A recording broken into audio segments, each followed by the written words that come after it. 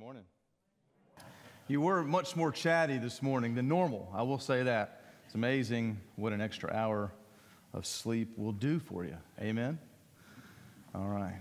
Well, today we're talking about the grief of Jesus as we look at getting to the last week of his earthly life before his death.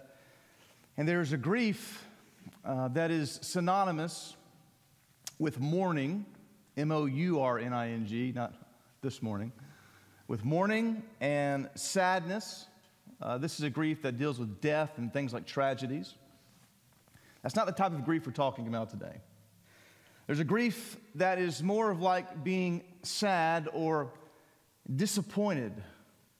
We could call this the disappointment of Jesus, but I think grief's a better word.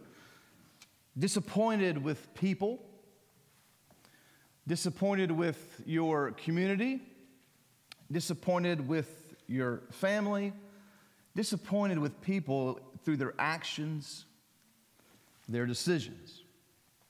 If you have children, you understand this, amen?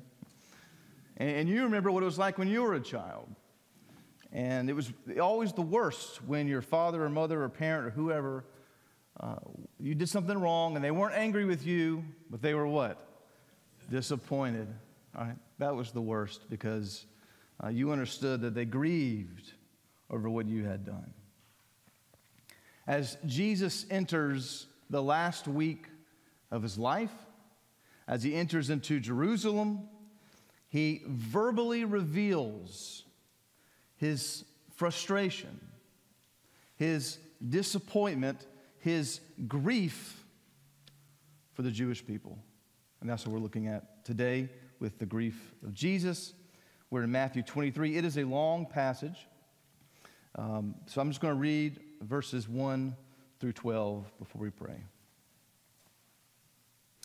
Then Jesus said to the crowds and to his disciples, "The scribes and the Pharisees sit on Moses' seat.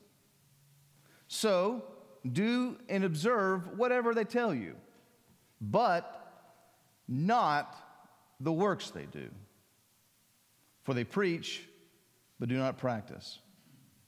They tie up heavy burdens, hard to bear, and lay them on people's shoulders, but they themselves are not willing to move them with their finger. They do all their deeds to be seen by others.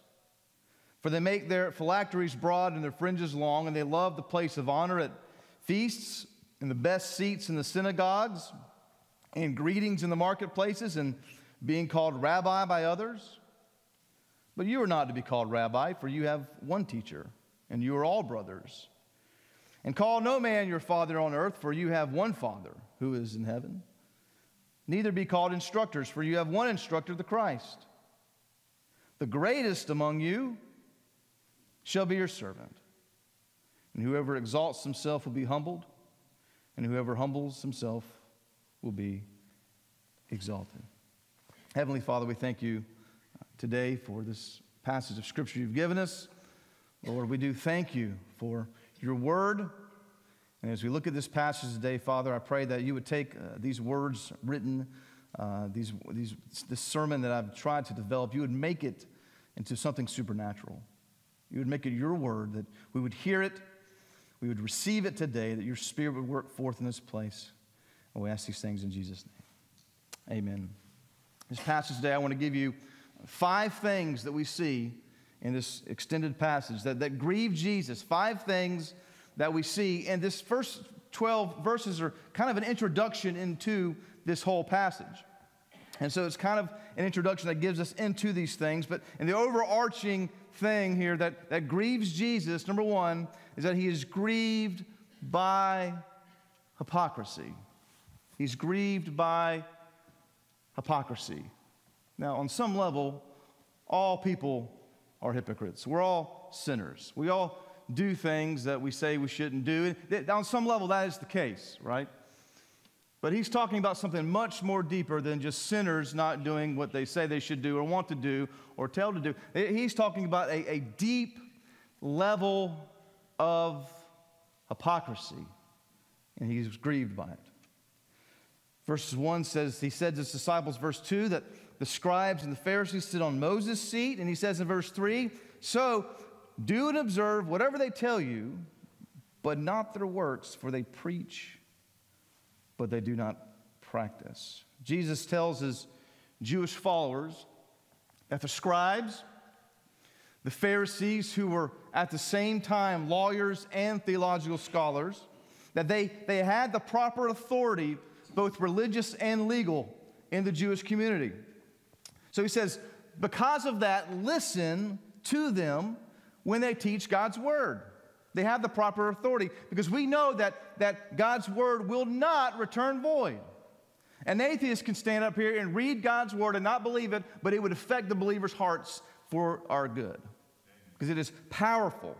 It is living and active. So he says, they sit in Moses' seat. It doesn't matter who says it. It'll have a supernatural effect. So listen to them, but that's as far as you go. Do not follow their examples of how they live.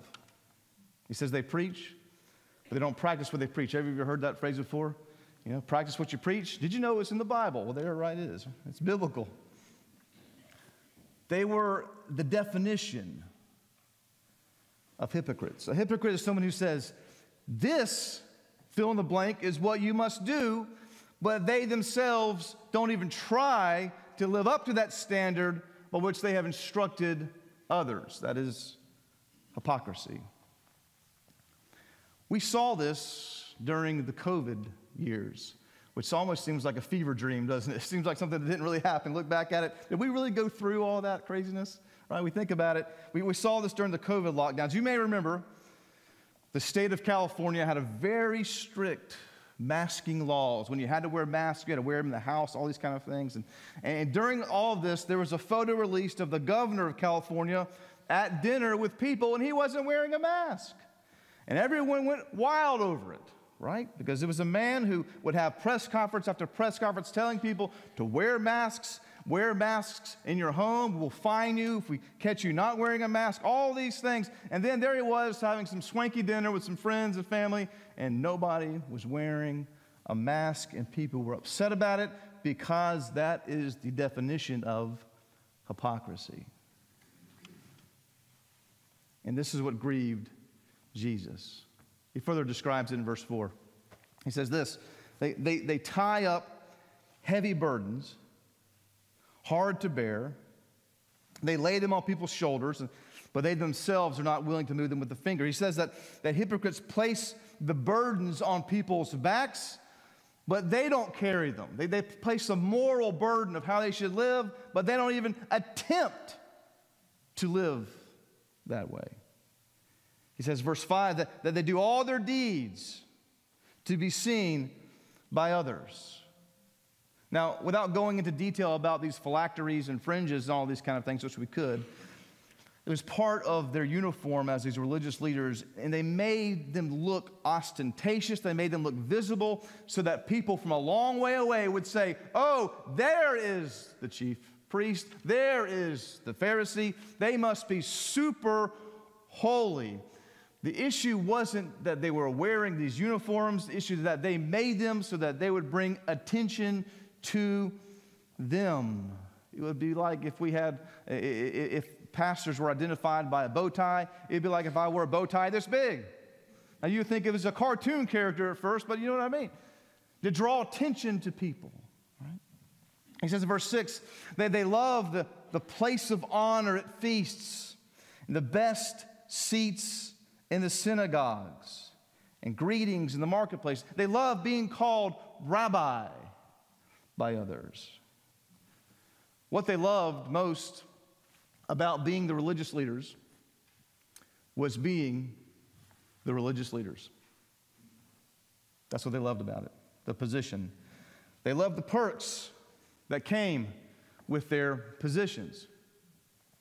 But they didn't love the ministry. They didn't love the people. They loved the perks.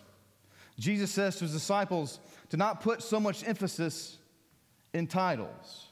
He says, you're not to be called rabbi, for you have one teacher. In verse 9, and call no man your father, for you have one father. And verse 10, don't be called instructors, for you have one instructor. What he's saying is that it's respectful to call people, especially religious leaders and government leaders, it's respectful to call them by their titles, right? So you call them governor so-and-so and mayor so-and-so and pastor so-and-so, because that's what they were. They were basically all in the same type of realm here in the Jewish community. He said, but don't view the person with the title as any better, inherently better than those without. He says, because we're all from the same family. We're all in the same Jewish family. We all have the same teacher and Father, our God in heaven. And so then he then explains in verse 11 true religious leadership. He says this, the greatest among you is not the ones that love the great things. The greatest among you is your servant. Whoever exalts himself, Jesus says, oh, he'll be humbled. But he who humbles himself will be exalted. Jesus is grieved by hypocrisy, and so instead he encourages his disciples humility and service. Number 2, Jesus is grieved also by moralism. He's grieved by moralism. So at this point, Jesus turns and he speaks directly to the hypocrites of the day, the religious leaders. And he gives a series of woes, which hearkened back to the way that the Old Testament prophets would speak. And he says in verse 13, but woe to you, scribes and Pharisees, and he calls them hypocrites. Now, a hypocrite referred to someone who was an actor. Literally, that's what it meant. They played a role. They played a part, but they weren't really who they were portraying to be. So he calls the religious leaders actors, which is an insult, by the way. Woe to you, religious leaders, actors. Now, in the Old Testament tradition of the prophets, he says, woe to them, and the religious experts certainly understood the reference, certainly understood that they were on the receiving end of an Old Testament prophetic message. He says this in verse 13, you shut the kingdom of heaven in people's faces, for you neither enter yourselves nor allow those who would enter to go in. Because of their hypocrisy, because of their false teaching, instead of showing the way to the kingdom of heaven, they keep that door closed. They keep that portal closed. They were not teaching faith in God. They were not teaching faith in the coming Messiah. They were teaching faith in their own works. They were teaching moralism. Moralism is telling others what one must do to get into heaven. The Pharisees had all these rules by which they controlled the people, and they had to do in order to get into the kingdom of God. So Jesus tells them that they closed this door, not only for the people, but they closed it for themselves as well. Look at verse 15. He says, woe to you, scribes and Pharisees, hypocrites, for you travel across sea and land to make a single proselyte, and when he becomes a proselyte, you make him twice as much a child of hell as yourselves. Whoa, Jesus, put on the brakes now. Whew, Jesus is getting fired up. Still wasn't sinning, but he was getting fired up. He says that they go to great lengths to convert people to their religion, their moralism. But their religion makes them a child of hell, not of heaven. They do all this work just to make people believe they know God when they're really just children of the devil. So Jesus was grieved by this moralism. He was grieved by this emphasis on works and acts and looking the part and playing the part and not emphasizing the coming of the Messiah. Who was he? So he's grieved by moralism. Third, Jesus is grieved by dishonesty. Dishonesty. Jesus then critiques a cultural practice of swearing on certain things, what's known as making oaths. Look at verse 16.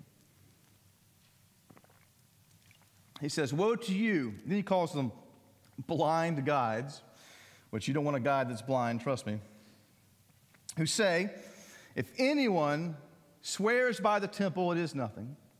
If anyone swears by the gold of the temple, he is bound by his oath. You blind fools, for which is greater, the gold or the temple that has made the gold sacred? And you say, if anyone swears by the altar, it is nothing. But if anyone swears by the gift that is on the altar, he is bound by his oath. You blind men, for which is greater, the gift or the altar that makes the gift sacred? So whoever swears by the altar swears by it and everything on it.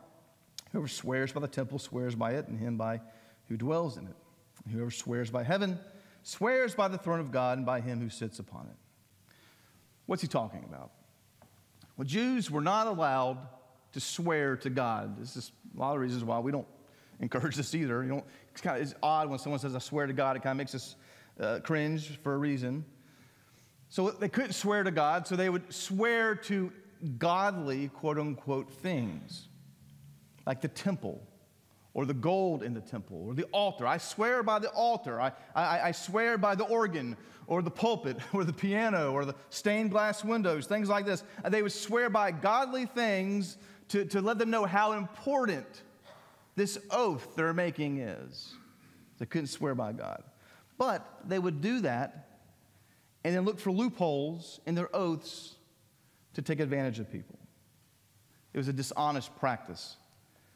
And so the religious leaders were dishonest, and they took their advantage of people by purely deceiving them. This purposeful dishonesty, especially among the religious leaders, grieved Jesus, and it grieved him today. They didn't have the right motivations. They were dishonest in what they were about and why they were the religious leaders. Let me ask you a question. What is your motivation for being here today? What is your motivation for being here today? There was a time where being a member of a church, especially in the South, gained you a certain cultural advantage. Those times are long gone. We live in an ever-increasing post-Christian world, which is why if you're here today, you are God's people. I'm certain of it. Maybe 40 years ago, that might not have been the case. The pews might have been filled with lost people who were just here because it looked good. Those days are gone. But maybe you are here primarily for business contacts. Or maybe you're here just to cause problems, which I hope not. Or maybe you're here to gain some position by which people can be impressed by you. I don't know what your motivation is. Hopefully it's not a bad motivation. Hopefully none of us have those bad motivations. But if it is, and if you search your heart and it's not what it should be, Jesus would say to you, woe to you. If your primary motivation for being here is not to know Christ better and to grow closer to Him, you're here for the wrong reasons. So what is your motivation? Are you honest with yourself as to why you are here today? Because Jesus is grieved by dishonesty and motivations with His people. Number 4. Jesus is grieved by virtue signaling. Virtue signaling. I did not make that word up. This is what the new generation, we're in the old generation now. I mean, I'm Generation X, and I'm old now. It's all about the millennials, and my kids are Gen Z. Then my daughter tells me my two youngest children are in a completely different generation. They're the alpha generation, which scares me. What is that going to be like, the alpha generation? Wow, right? But virtue signaling is what our generation calls the idea of being sanctimonious, what we used to call self-righteous. Self-righteous, virtue signaling. It's making a point of showing others how pious, how holy, how good a person is. Look how holy I am. Let me tell you how holy I am. Let me show you how holy I am. Look what he says in verse 23. Woe to you, scribes and Pharisees, hypocrites, for you tithe mint and dill and cumin and have neglected the weightier matters of the law, justice and mercy and faithfulness. These you ought to have done without neglecting the others, you blind guides, straining out a gnat and swallowing a camel. Jesus, pump the brakes, right? What is he saying? He says the hypocrites tithed out of their spice racks. They gave 10% of everything that existed. They were because people could see that. They saw that. They would know that. But justice, mercy, they do nothing of those things. Because it didn't necessarily make them look good. If they did, man, they would do it. What's he talking about when he talks about gnats and camels? Well, gnats and camels are both considered unclean animals. So, believe it or not, some especially pious people would put up screens to keep gnats from flying into their homes, into their areas they lived in. Because if a gnat flew in and accidentally got into their drink, and they accidentally drank it, and the gnat went into their body, then they broke a commandment. So they didn't want to do it unknowingly. So let's put up screens in case a gnat comes in and gets into my coffee. Jesus says the same people who are doing this are off on the side when nobody can see, eating whole camels.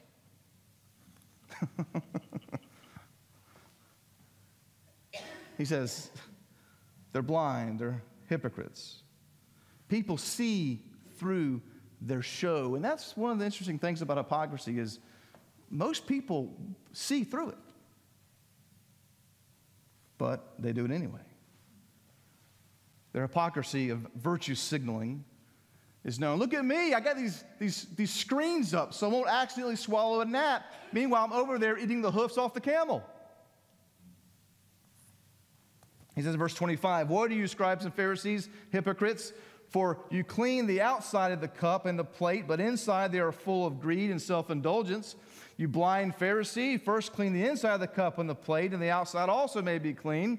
Woe to you, scribes and Pharisees, hypocrites, for you are like whitewashed tombs, which outwardly appear beautiful, but within are full of dead people's bones and all uncleanness. So you also outwardly appear righteous to others, but within you are full of hypocrisy and lawlessness. Now, this makes a little more sense to us here.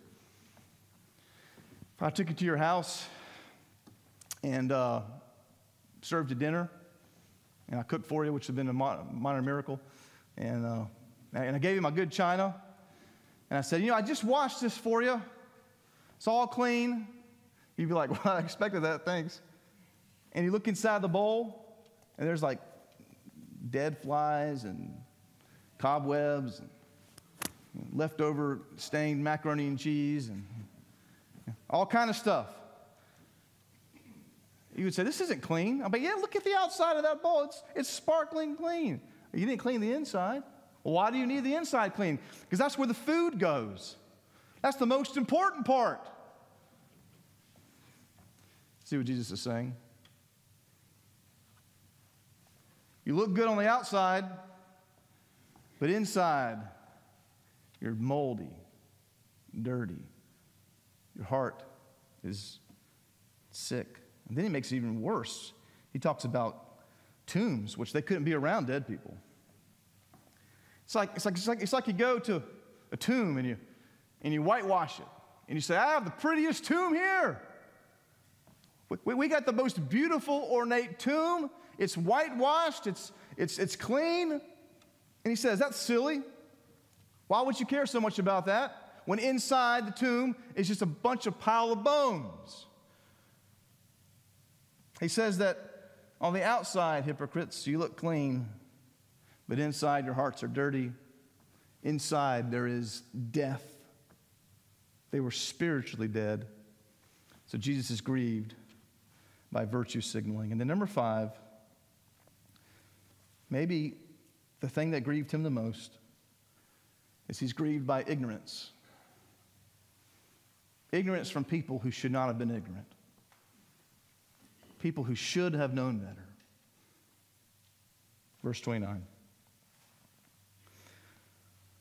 Woe to you, Scribes and Pharisees, hypocrites, for you build the tombs of the prophets and decorate the monuments of the righteous, saying, if we had lived in the days of our fathers, we would not have taken part with them in shedding the blood of the prophets. He says, listen, we would not have killed the prophets like our fathers did. We can't imagine why they did that. We celebrate the prophets like Isaiah and Jeremiah and Ezekiel and all them.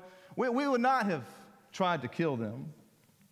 Verse 31, thus you witness against yourselves that you are sons of those who murdered the prophets. Fill up then the measure of your fathers. You serpents, you brood of vipers, how are you to escape being sentenced to hell?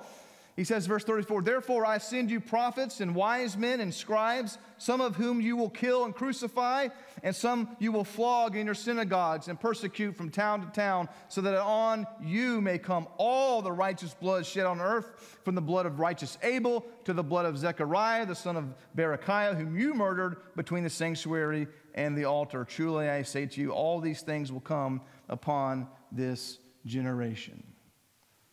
Now, if they weren't going to kill him before, they were going to kill him now. He says the ignorance of the religious leaders grieved Jesus the most. They would say, how could our ancestors kill the prophets? He says, you killed one just recently between the sanctuary and the altar. You killed one. What? We would never. You did. And you will. Because you will do this. They were ignorant of the past. They were ignorant of the truth.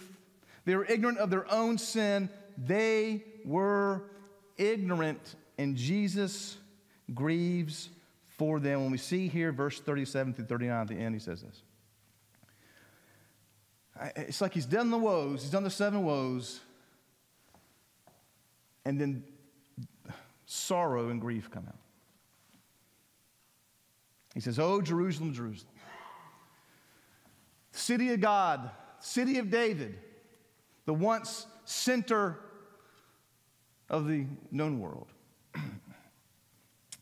Oh, Jerusalem, Jerusalem, the city that kills the prophets and stones those who are sent to it. He says, how often would I have gathered your children together as a hen gathers her brood under her wings? You were not willing. See, your house is left to you desolate, for I tell you, you will not see me again until you say, blessed is he who comes in the name of the Lord.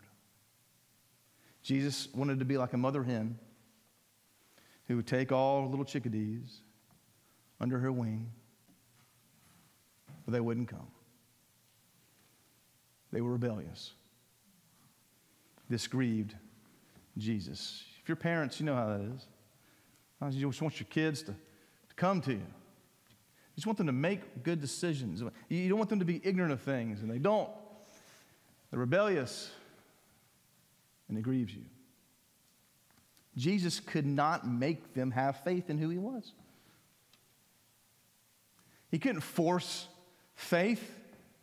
Faith is something you have to have on your own. You have to be convicted and put your faith in Jesus. And so he grieved their ignorance. What area in your life today, as we look through this passage, are you guilty of grieving Jesus today? Is it hypocrisy? Is it moralism? Is it dishonesty? Is it virtue signaling in some way? And it's even harder now with virtue signaling with social media. Be very careful with it. It's so easy to do it. Is it ignorance? Maybe you didn't know what you didn't know. Have you ever thought that there might be a place in your life where Jesus is grieved? Now here's the good news. Jesus to you is like a mother hen whose wings are open. He says, just come in. Just come to me. Quit rebelling. Quit putting on a show. Quit playing a role. Follow me and come to me. Amen. It doesn't matter what we've done. It doesn't matter the sin we've committed. If we repent, come to Jesus, he takes us in. That's the gospel. That's the gospel. He takes us in. Today, if there's something in your life that's grieving Jesus, leave it there. Give it to him. And he says, come on in. So he can be proud of who you are as you put your faith in him. Heavenly Father, we thank you so much for this passage. It grieves us to read about these things, these woes. It's hard to read through it, hard to listen, hard to preach. There's not a lot of encouragement there for us. But the encouragement, Father, is that we can turn to you, Lord. We can turn to you at any point, and you receive us. Father, there's one in here that's never placed their faith in you, that today they would do that, and that they would come into your family. For those of us, Lord, who've strayed and find ourselves doing things and living ways we should not do or we know is wrong, and today we make a commitment, Lord, to follow you and to come into your brood, so to speak, Lord. You would bring us in. We would stay there. Lord, we love you. We ask these things in Jesus' name. Amen.